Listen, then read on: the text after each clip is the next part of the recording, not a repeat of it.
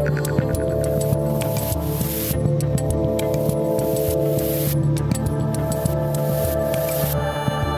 hello there. I'm Dave Rubin. This is the Rubin Report Direct Message for December 15th, 2020. That's right. It's only 10 days from Christmas, which means it's 9 days from canceling Christmas. You understand? They're not going to want you to spend Christmas with your family if you don't get it. I don't know what to tell you at this point. Santa is going to have to live in a bubble. They're going to just send Bubble Santa down the chimney. He'll get stuck there. That'll cause a whole problem. We got a real situation on our hands. The lunacy continues, and we're going to devote most of this show. This is a very special episode of the Rubin Report Direct Message because we're devoting most of this show to the man who I suppose is now president-elect, 78-year-old, broken foot, has a cold, Joe Biden. Because he is now officially president-elect. That doesn't mean the whole thing is done. And by the way, there still are court cases. There's all this weirdness with Dominion that everyone is still talking about online, but nobody's talking about in mainstream media, which is part of that reality war thing I'm always talking about. But in effect, at the moment, Joe Biden is president-elect. And we're going to do a bunch about Joe Biden today because I think there's a bunch that you should know. Before we get to it quickly, though, I want to tell you guys that tonight, the Rubin Report community is doing a movie night. We are going to be watching V for Vendetta, which I think is as perfectly on point a movie as you could possibly watch these days. That'll be at 5 p.m. Pacific, 8 p.m. Eastern. This is for members of the Rubin Report community only. We're going to be doing a Netflix watch party, so hundreds of us will be watching all together. And then we're going to do a massive Zoom call, and you guys can Zoom in, and we'll all be on video, and I'll be on video, obviously. And we'll talk about the movie, so you can join us at rubinreport.com and find out more information. And before I get to President-elect Joe Biden and his many problems and confusions, I want to talk to you guys about Glint Pay. You know it. I've got the card right here. And again, this is not my official card. This is a mock-up card. So even if you're zooming in to steal my info, it ain't going to work, people. Glint Pay is a really fantastic way of getting into the gold game. You can buy and you can sell gold using their app, and then you can use the Glint Pay card, which is also a MasterCard, to make purchases in either gold or as the MasterCard in US dollars. It's a fantastic way to just get involved in doing something monetarily that maybe is a little out of your comfort, but then keeps you a little less reliant on the usual ways of doing things. So you can get the Glint Pay card at glintpay.com/Rubin. The Glint card is issued by Sutton Bank, which is a member of the FDIC, pursuant to license from MasterCard International. It's free to sign up, so go to glintpay.com/Rubin for more info and to start purchasing gold today. That's glintpay.com/Rubin to get your gold today. And now back to me. And just as a reminder, guys, you can buy literally anything. Anything that your MasterCard would allow you to buy, you can buy it with gold or cash. There you go. All right, let's talk about Joseph R. Biden, the man from Scranton, sometimes.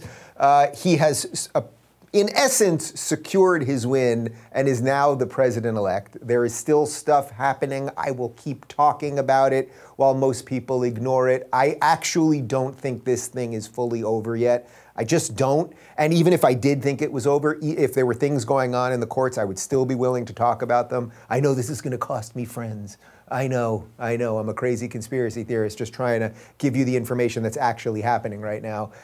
But you know, what am I going to do? I'm crazy. What can I tell you? So let's get to the quote from Fox News here about President-elect Biden. President-elect Biden received 306 electoral votes to President Trump's 232, which is the exact margin of victory that Trump won 4 years ago when he defeated Hillary Clinton. In the popular vote, Biden received almost 81.3 million votes compared to 74.2 million votes for Trump. So according to these numbers that we're getting, we're supposed to believe that in essence about 7 million votes separated these two. Even though there was incredible enthusiasm for Trump, there were massive rallies. We know about walkaway movements and Blexit and just the ton of people, and I've met them over the last 2 years, tons of people who were Democrats who then were Trump supporters. There's virtually no version of that. People that were Hillary supporters or people that were Trump supporters last time that suddenly became Biden supporters this time. Like, there was no walk away from the Republican thing. There was the Never Trumpers, but the Never Trumpers and the Lincoln Project guys, they didn't vote for Trump in the first place. So, but this is what we're being told: 81.3 million for Joe Biden, 74.2 for Trump. I should note that Obama, in his re-election year, got 65 million votes. So that means, I'm not a mathematician here, but that means that according to my math, Joe Biden, who didn't campaign, who had no enthusiasm for his campaign, who really nobody was interested in, who's not a good candidate, who's 78 years old, who has dementia, now has a broken foot and a cold, we'll get to that in a minute, got 16.3 million more votes than Barack Obama, who was the media darling, hope and change, everybody loved him and everything else. Like, if you believe that, I don't know, I got a bridge to sell you. That just seems absolutely crazy to me. But that's what we are being told to believe, that Joe Biden is 16.3 million more votes popular than Barack Obama, even though in essence he had to run against Obama in a certain respect, right? He had to run against, because if any of the things that Obama had done for 8 years worked, well, then there would be no need for Joe Biden, right? If the stuff would have worked, Trump couldn't have destroyed all that in 4 years. Anyway, Biden gave a speech last night, now that he is the president-elect, and he's having some problems. Let's take a look. And once again, in America, the rule of law, more Americans voted this year than have ever voted in the history of the United States. Votes counted. President Pence received when they won in 2016. Excuse me, or dispute the results margin 4 years ago. And yet, I thank them, and I'm convinced we can work together for the good of the nation on many subjects. That's the duty owed to the people, to our Constitution, to our history. You know, in this battle for the soul of America, democracy prevailed. We, the people, voted. Faith in our institutions held. The integrity of our elections remains intact. And now it's time to turn the page, as we've done throughout our history, to unite, to heal. As I said in this campaign, I will be president for all Americans.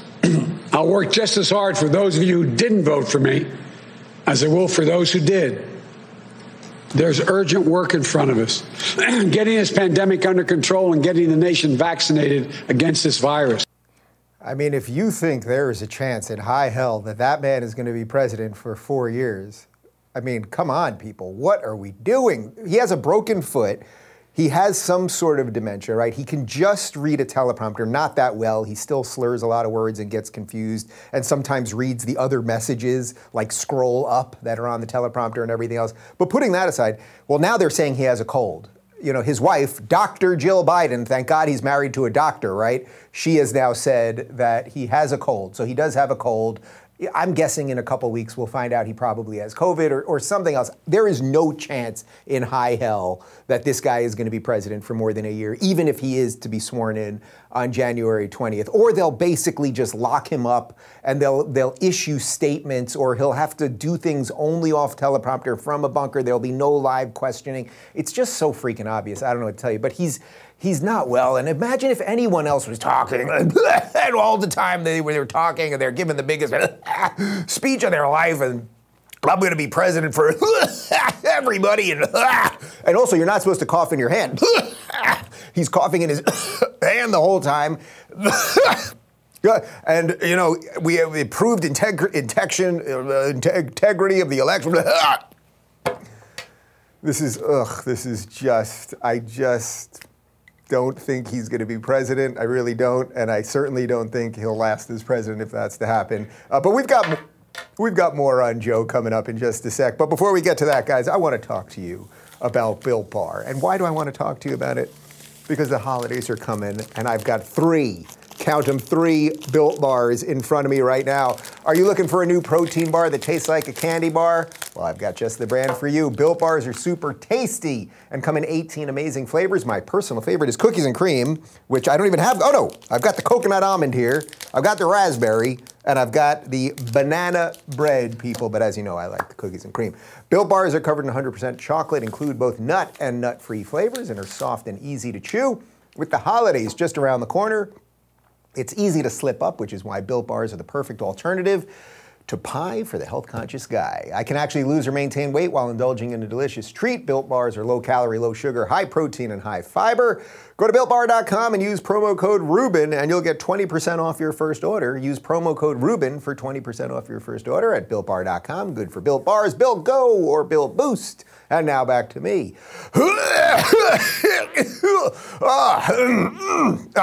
America, okay. All right, let's throw to this clip. This is something. This is from Bill Hemmer Reports on Fox News. They got some audio of Joe Biden talking about how the crazy leftist progressive squad AOC policy of defund the police, how this really mangled them. And then, of course, he devolves it into something else. Let's listen in. They've already labeled us as being defund the police. Anything we put forward in terms of the organizational structure to change policing, which I promise you will occur, promise you. Just think to yourself and give me advice whether we should do that before January 5th, because that's how they beat the living hell out of us across the country, saying that we're talking about defunding the police. We're not. We're talking about holding them accountable. All right, so there's some interesting stuff there. So in essence, he's saying that the defund the police thing was a disastrous idea. We all know that, and I just want to be very clear here.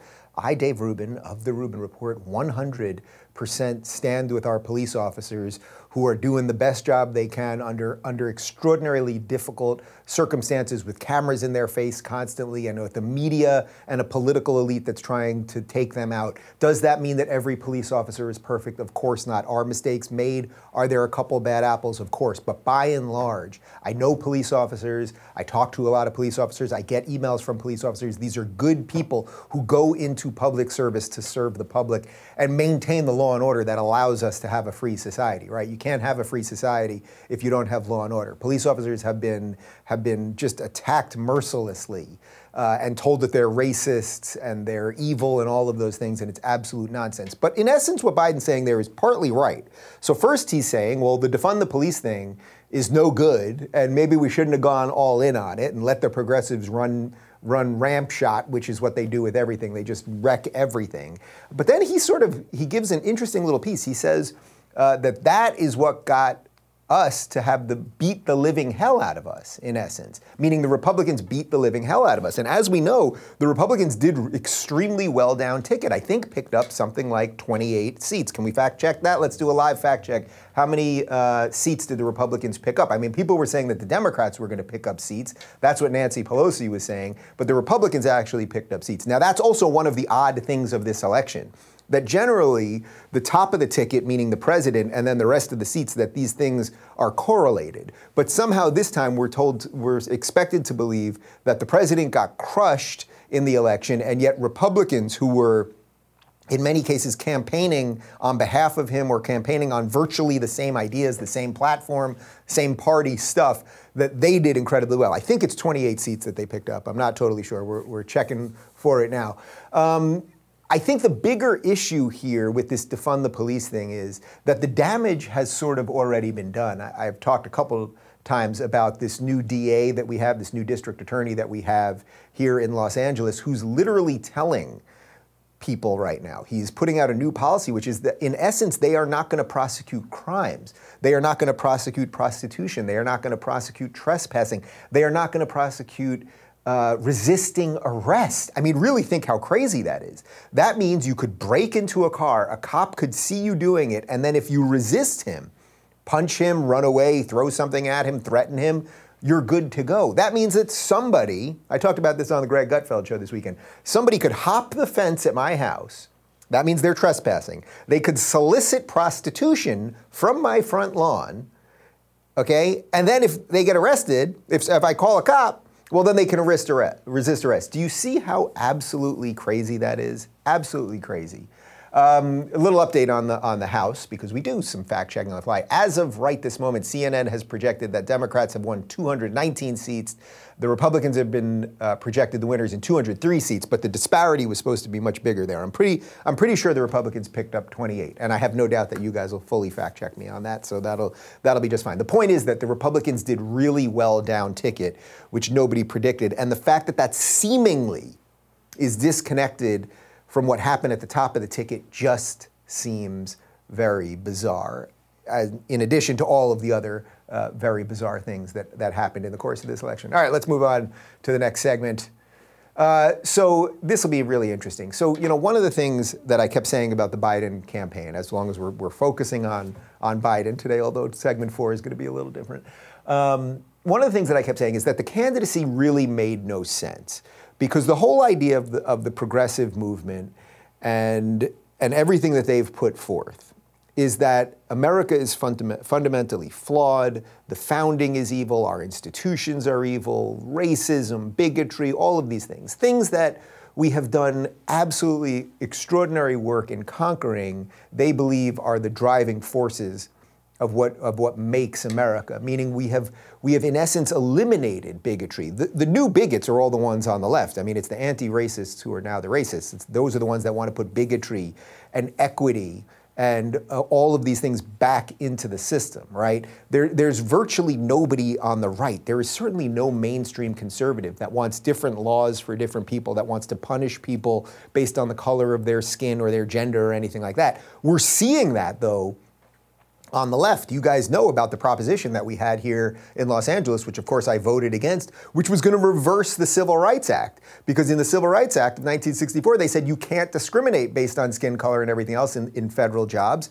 Well, they were literally trying to reverse that here. Fortunately, even in this banana state, enough people said, no, we're not going to do that right now. But these people are trying to get us all to do hiring based on skin color and sexuality and gender and the rest of it. So this is why the Biden campaign didn't make sense, because if Biden had accomplished anything in his 47 years in office, where he was a senator for most of those years, then 8 years as vice president, if he had accomplished anything, then America wouldn't be this fundamentally evil place that the Democratic base believes it to be. So that's one thing. And then the second thing, of course, is, well, if you're trying to bring in new blood, if you're trying to say, okay, all of that stuff was bad, well, it's also a serious condemnation of the vice president for 8 years. And it's an I've said extraordinary a couple of times here, it's a colossal condemnation of Barack Obama, who was the hero of the progressive left, right? He was the hero. But in essence, Biden saying, oh, I guess he didn't really get anything done and I was his teammate. I was his Scottie Pippen, he was the Michael Jordan. We didn't really do anything, so now I have to run to fix all of the stuff that he didn't do. So to me, the candidacy made no sense. On top of 78-year-old dementia, coughing constantly, and the broken foot and everything else, right? So none of it really made any sense. But now what we're seeing is actually what this seemingly was all about.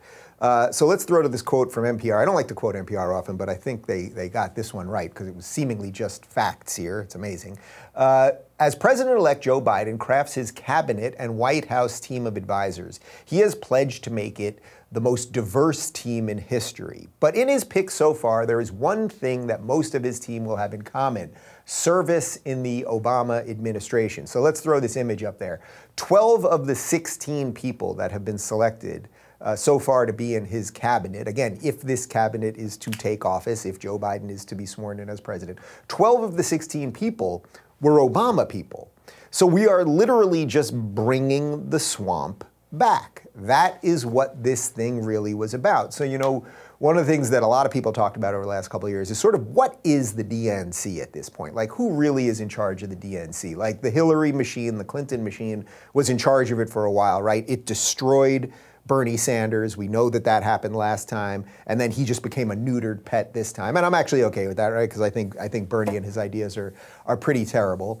But I think what we've now seen is that there's been a shift in what the DNC is. It's gone from being the Clinton machine, and now it's just the Obama machine. So you're just going to get a second term of Obama. By the way, what that will include are drone strikes. We'll probably go back to some wars. We're going to have an ever-expanding government. Apparently, Obamacare wasn't right, so Biden's going to do an even better job with that. I just heard right before we started, like a minute before, that Pete Buttigieg is going to be transportation secretary. He was a mayor in Indiana. I mean, he has no experience doing any of that, but he's gay, so we got some diversity. You get it? Like, we're going to bring back Susan Rice. They're just... wait, what did Susan Rice call me out? What did Susan Rice say to me once on Twitter? What was it? Susan Rice went after me once on Twitter for being because she said I'm pro-life or something. I tweeted something very I don't even remember what it was. Maybe we can find it. We'll throw it up tomorrow if we can't find it right now. I tweeted something once, and Susan Rice tweeted back at me something in effect like I'm a far-right pro-life conservative or something like that. Anyway, it doesn't matter. The point is the swamp is coming back. We're now seeing that the Biden thing is just this giant government. Oh, yes, Susan Rice, what was she responding to me? Let's get this full thing here. Michael's helping me out at the moment. I had retweeted Ben Shapiro, I think, right? Is that what this was? I had retweeted Ben Shapiro about something, and she retweeted me, and she said, I thought these idiots were pro-life. So she called me an idiot. What is her potential job in the administration? Let's find that out, because somebody in the administration has called me and Ben Shapiro idiots. What am I going to do? What am I going to do? On top of the fact that I've got my governor and my mayor trying to hunt me down because I made a delicious lamb leg for a few people the other night. I've said too much. She looks like she's going to be the Domestic Policy Council Director. That's Susan Rice. Anyway, the point is that these people, if you weren't sure what the Biden thing is going to be, it's going to be some basically far left thing without like the full far left credentials. So what Biden has done here, it's pretty slick actually, right? It's like you're obviously ushering in all of this stuff, and he's obviously not in charge. Like, let's just be very clear about that. The idea that 78-year-old Joe Biden is really making these decisions is nonsense. But the optics move that they made to make this palatable was pretty clever. Instead of bringing Bernie on, where people would have said this is far left, instead of bringing Elizabeth Warren on, where people would have said this is far left, what did he do? He brings this Kamala Harris, who was polling literally at 0% in her own primaries, right? She was out early, nobody liked her, but she wasn't thought of as one of the crazy lefties, and she loves government, she loves jailing people, so I guess that makes her a moderate Democrat, something like that. And now you start bringing in all the Obama people, and now, I don't know if you guys saw this, but Black Lives Matter, their official Twitter account, they're very angry at Biden because for 37 days or something since he's been elected president, he's refused, the Biden administration, the Biden president-elect administration, the office of the president-elect, they've refused to have a meeting with Black Lives Matter. So he's doing something very clever here. He's saying, okay, we're going to take all of the policies of the far left, but just to make it more palatable to the average idiot, basically, we're not going to be on, we're not bringing Bernie, we're not bringing Elizabeth Warren, we're probably not bringing the squad people. We'll just do what they want and make it look more palatable. So it's dangerous, and it's playing with fire. And again, I just don't think this thing is over yet. I just don't.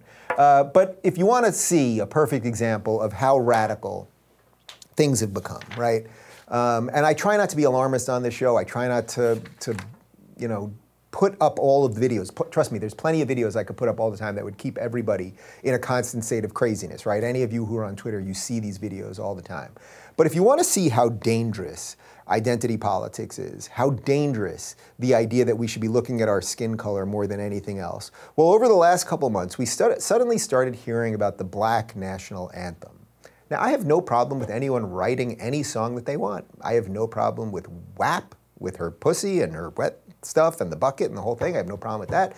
I have no problem with anyone singing about whatever they want to sing about. I have no problem with anyone writing what they call a Black national anthem. I suppose I wouldn't have, well, if you create a white national anthem, we got a whole other set of problems, but you could do whatever you want as an artist. If you create a white national anthem, a Black national anthem, I think in the media we'd be treating these things very differently, right? Because we're supposed to really have some respect for this new Black national anthem. I'm pretty sure we wouldn't be doing that for the white national anthem.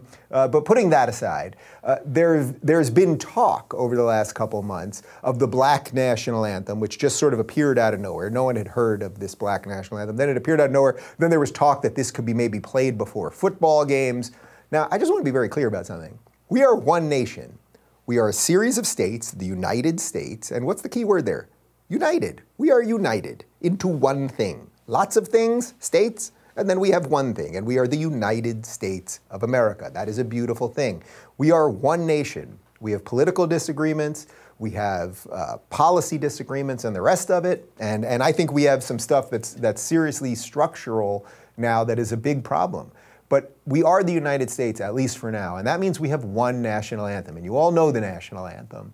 Well, yesterday or the day before, at the Michigan Electoral College, as they were selecting their electors, they began not with the national anthem. They did play the national anthem, but they began with the Black national anthem. Let's play a little bit of the Black national anthem. Now please remain standing for the national anthem and the Black national anthem by the Turner sisters, Jaliyah and Jamila Turner. Lift every voice and sing till earth and heaven ring, ring with the harmonies of liberty. Let our rejoicing rise high as the glistening skies. Let it resound loud as the rolling sea. All right, so let me be clear about a couple things here. I have no problem with those two girls, the Turner sisters. They've got lovely voices. If they're in any way related to Tina Turner, then I really love them because you know how much I love Tina Turner. What's love got to do with it? But this is a courthouse in Michigan where we are selecting electors for the national election. We should not be playing a national anthem for a people of a specific color. That's not what a national anthem is. A national anthem is for all of the people in the country, and we have one already. The idea that a government official told people to stand up for an alternate national anthem is a problem. That is a problem, and we are going to see more and more of this. And by the way, Michael just pointed out to me that Alicia Keys actually sang this song before an NFL game in September when they showed a montage that featured Colin Kaepernick. Now, again, I don't care if Alicia Keys wants to sing this song. I don't care if she wants to call it the Black National Anthem. But should we be showing, in essence, a separatist national anthem at our NFL games, in our courthouses, and everything else? Now, you know my feelings on the NFL. It's a private organization. If they so choose, well, then you can decide if you want to support it. You can decide if you want to buy the jerseys and if you want to watch the games and attend the games and everything else. And by the way, we know that all of our national sports, NBA, NFL, and everything else, they're all crumbling because they've all decided to go woke. We know that that ESPN's ratings are collapsing, cratering, because they're going woke. But they can do that. It is very, very different when you're doing this in governmental courthouses, state courthouses, federal courthouses. By the way, the song was written in 1900. It's not a new song, but I have no problem whether Alicia Keys is, or the Turner sisters or whoever else is singing the song. You do it on your own time, not in the government. And the problem is that we don't have adults anymore. This is simply the truth. How many people, think about how many people you could name that are in government that you think are adults, that you think can actually help guide us and help get us to something more true and more real and more directly connected to our founding documents, the things we're supposed to be governed by, as opposed to being governed by just whatever the whim of the day is. You know what I mean? Like now it's okay, boys have vaginas, girls have penises, we're gonna have national anthems for people of a certain color. Like, this is all insanity, but we don't have enough adults to counter it. The liberals, I mean, you know my feelings on this, the good liberals that should have stood up, and I calling out my own crew here, when the IDW, the intellectual dark web, was blowing up, we had a massive moment to figure out how to fight back, and I guess it didn't work. I did everything I could do, and I'll continue to do that. But the liberals have been decimated. There are no liberals anymore. In effect, if you're a liberal if you're an old school liberal in an American sense, in effect, you're a new school conservative, right? What do I always say? It's defending my liberal principles is becoming a conservative position. So I would say, if anything, I'm really a modern conservative at this point, because ironically, conservatism is the thing defending liberalism.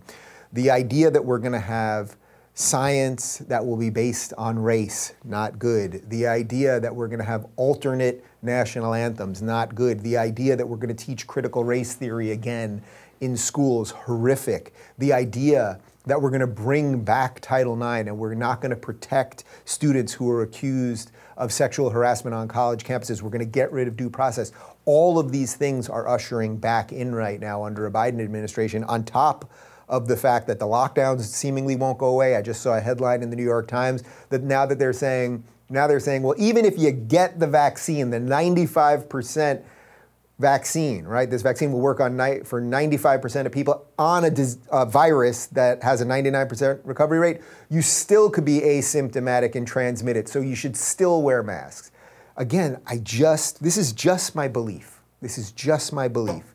At this point, none of this has anything to do with COVID anymore. We are in what Ben Shapiro in his last book quite aptly described as a disintegration. We're in a disintegration of our institutions, our media, our political institutions, and everything else. And is it bizarre?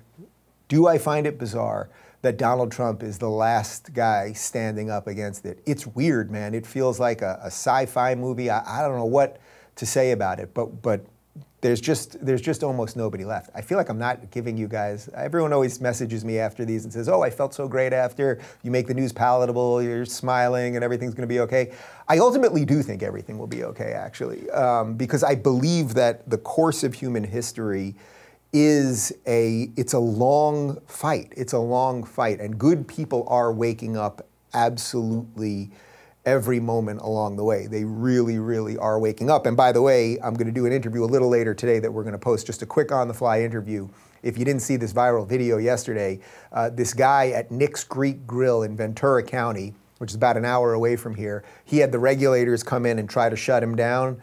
And the video went viral, him fighting back, because these are just these middle management regulators who've done nothing. So think about this. You have politicians who are getting paid right now to stop other people from working, and then you've got regulators. These people couldn't accomplish anything if their lives depended on it. They're nothing. They're little Gestapo agents, in essence, shutting down people who are trying to make a living. Well, he fought back. We contacted him. It turns out that there's a Nick's Greek Grill a little closer to us in LA. I'm doing a $100 lunch for my team today. We're going to eat a lot of gyros. How many falafel can Dave Rubin fit in his mouth? We'll find out in about an hour. But we're going to do an interview with him, just a quick on-the-fly 10, 15-minute interview. And like this guy, Anton, who is the owner of a couple of these Nick's Grills, these Nick's Greek Grill restaurants, good people who are not particularly political are waking up right now. And I really believe if we just keep fighting and you do what you do, whatever it is you can do in your life to keep fighting at the moment, that's the only thing. Like, the cavalry's not coming. There is no magical thing that's coming. Yes, could lawsuits change things? Can some structural things get a little bit better? Could there suddenly be better politicians? Maybe, I don't know, maybe. The way we turn this around is by all of us getting involved and stop being afraid and fighting for whatever you fight for. Do it in your own life. I just see no choice. I don't think I'm that great. I don't think I'm particularly brave. For some reason, I went down that road. And once you go down that road, you really can't turn back. Because there's usually scorched earth behind you, not because you want the scorched earth, but the people who don't like you are scorching the earth behind you.